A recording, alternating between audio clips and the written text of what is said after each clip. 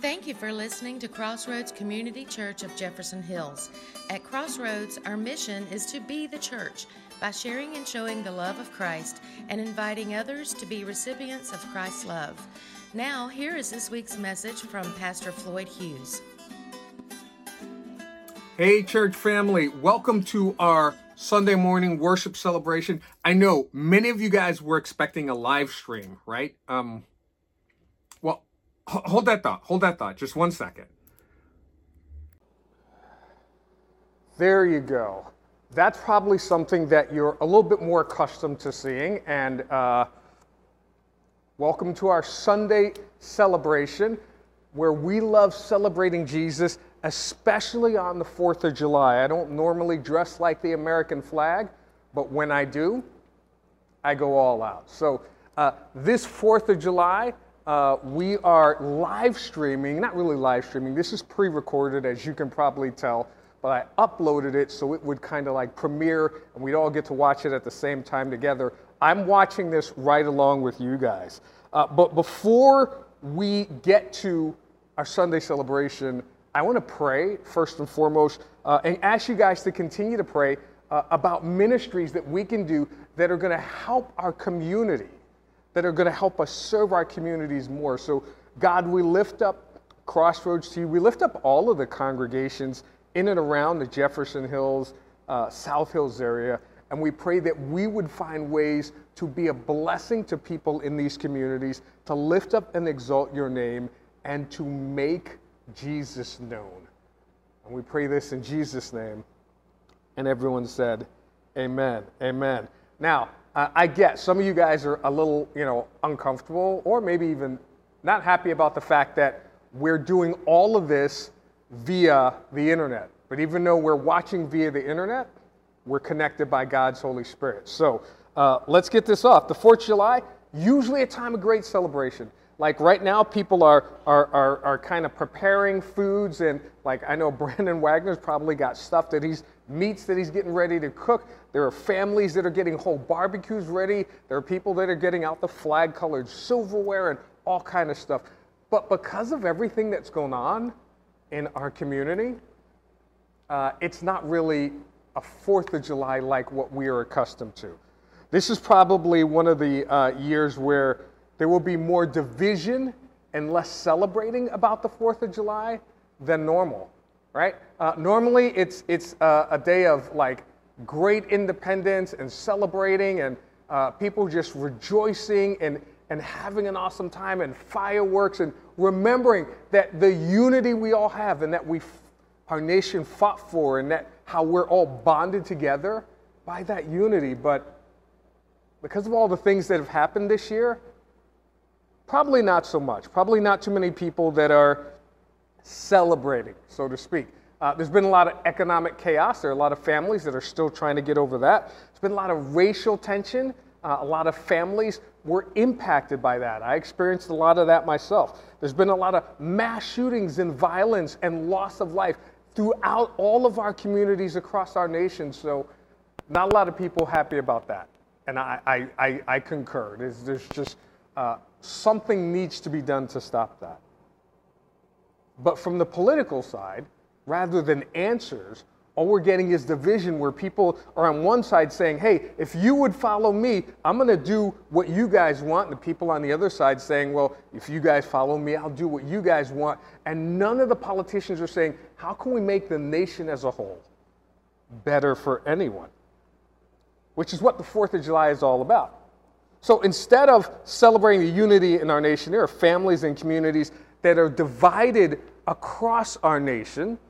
So I wanted to focus on something that would unite us. Now, here's a phrase that many of you are probably not really accustomed to, or you haven't heard it a lot. If you're a geek, you know it. It's this phrase, and it says, truth, justice, and the American way. Right? It's a phrase some of you are familiar with from your history of the comic book days. Many people don't know where that phrase comes from. So let me give you a little bit of background. In World War II, the American soldiers went overseas to fight in Europe. When they went to fight in Europe, people back home were trying to find ways to boost morale, to get the entire country united around this common cause, fighting against the Nazis in Europe. So there was this radio show, some of you may be familiar with it, called the Superman radio show. It was called a radio serial, and granted, despite the gray hair, I wasn't around in World War II, so I didn't see it. But truth be told, I did get some of the DVDs with the radio clips on them because I'm a geek and I love Superman. But in the 1940s, going into the later part of the 1940s, they were trying to find ways to boost morale. So the radio show added this phrase.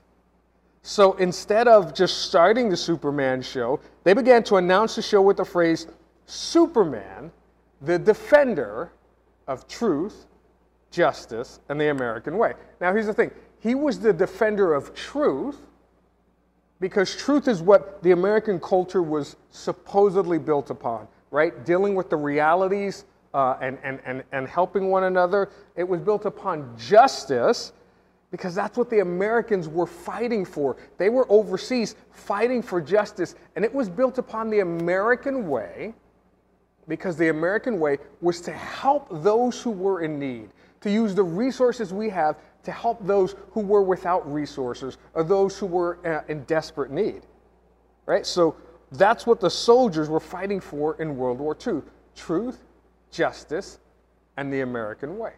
So they took this radio show about Superman and they applied that phrase. Now, although this can't be proven, many people believe the source of this phrase is from a passage in the book of Isaiah. I'm one of those people that believe it. I'm also one of the people that can't prove it. But here's the passage from the book of Isaiah. In Isaiah chapter 1, it says, "Learn to do right, seek justice, defend the oppressed, take up the cause of the fatherless, plead the case of the widow." So this is this phrase where in his opening passage, God is saying to the people of Israel through the prophet Isaiah, hey, you guys need to learn to do right. You need to seek justice. You need to defend the oppressed. Take up the cause of the fatherless. Plead the case or the cause of the widow, right? So this was God saying that, hey, you guys need to help other people. He wasn't applauding them for what they were doing. He was criticizing them for what they were not doing, right? And unfortunately, I believe if God were to say something to America, he would almost say the exact same thing, that we need to learn to do right, that we need to seek justice, that we need to defend the oppressed, take up the cause of the fatherless, and plead the case of the widow, right? So the ideals of truth, justice, and American way, God would say you shouldn't keep saying those because you don't live them and you don't believe them. We don't really live and believe out what we call truth, even though we claim that's what we believe, because we sacrifice truth for whatever is popular, right? Justice literally means to seek and do what is morally right, but we don't really seek out justice. We don't really do what's morally right. And the American way is no longer to help others, but we tend to just do what's right for ourselves, what's right in our own eyes. We don't do everything that we believe should be done to help all of these other people, even though we should. We've lost sight of truth, justice, and the American way. Now, the nation of Israel got so bad that they were on their way to collapse because of their lack of morality, right? So they were doing so bad that in the book of Jeremiah, God says to them that, hey, you need to get better at doing all of these things because you've kind of lost sight of your focus. Now, granted, when Jeremiah says this, it's several hundred years after God had already spoken to them through Isaiah. And God tells them, hey, that you're going to end up going into captivity because you fail at holding up to these ideals. And I'm not saying that America is going to go into captivity because we failed at holding up to these ideals, but I am saying that we've lost sight of what truth, justice, and the American way actually mean. Now, there was a General MacArthur, who said the same thing. He in the 1950s made this statement. I'm going to read it here for you I don't think you can see it on the screen. He said, "In this day of gathering storms, as moral deterioration of political power spreads," this is in the 1950s, he says, "its growing infection, as it spreads its growing infection, it is essential, not optional, essential, that every spiritual force be mobilized to defend and preserve the religious base upon which this nation is founded." He went on to say this, "For it has been that base, the religious base, the spiritual aspect of America, which has been the motivating impulse to our moral and national growth." And then he said this, and I've seen a lot of memes about this, and a lot of people posting this. This is true. "History fails to record a single precedent in which nations subject to moral decay have not passed into political and economic decline." He says there's no nation in history that started moral decay that got better on its own. Here's what he says. Here's how he finishes this. He says there's either been a spiritual reawakening to overcome the moral lapse, or a progressive deterioration leading to ultimate national disaster. So he makes this clear. He says that, hey, we've got to get to the point where either from a spiritual aspect, we get right with God and say, hey, we've got to do better, and the people of God take the lead on leading the nation, or we're just going to collapse like every other nation in history that experienced moral decline, right? Now, what God said through Jeremiah is he gave them this conditional statement. You're going to end up going into captivity. You're going to end up risking and losing it all unless you do this. Here's what he said. If you, nation of Israel, will return, O Israel, says the Lord, and you can replace nation of Israel with people of God, right? Because even though he's writing this to the nation of Israel, he's saying it to his people, and we're his people. He says, if you, nation of Israel, or people of God, if you will return to me, and if you will put away your abominable false gods out of my sight and not stray or waver, and we can replace false gods with celebrities, with political power, with greed, with sexual infidelity, with all of the immoral practices that we have put above God and we, the people of God, have made acceptable when God says we're supposed to reject them. He says if we'll put away those things, and not stray or waver, and here's the key, and if we swear, in other words, if we make the commitment as the Lord lives, in truth, in judgment and justice, and in righteousness, uprightness in every area and relation, then the nations will bless themselves in him, and in him they will glory. So God makes this conditional statement for Israel that we can kind of apply to us today. He says if we will, first and foremost, if we will put God first, that means that we take the time to spend, whether it be going to the Sunday celebration, watching online. So many people are critical of watching Sunday celebrations online. They're like, you're not really being the church. But there are people in underground churches in China who are watching it online because it's illegal, and they're only gathering in 2s and 3s. When the church began, it began in-house churches with just groups of people because they were being persecuted. There's absolutely nothing wrong with gathering and watching the body of Christ come together online because we're connected not just by the internet, but by the Holy Spirit of God. But yes, if you can, go join in person. We have multiple people that watch us and call themselves a part, and they are a part of our church family, that have never set foot in this building. But they pray for us. They're in our Facebook prayer group, our church group. They watch us online. They join us for our live stream prayer.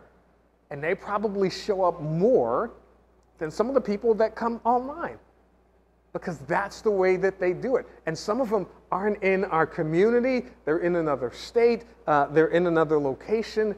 but they're still a part of the body of Christ. And they have committed, hey, even if I can only do it online, I'm going to put God first. And that's what we need to make the commitment to do, to put God first, to spend time with Him in prayer, to spend time in His Word. And if we do that, and if we eliminate the idols, the things that we have decided to worship above God, celebrities, politicians and politics, and I got to be honest, Netflix and TikTok, social media fall all within there, and I probably spend more time on Netflix and TikTok than anyone watching this right now, doubled. My wife would say tripled, and she would not be lying. But I also try to make sure that every single day I spend time with God first in prayer, and try not to make these idols, but they're just things that help pass the time.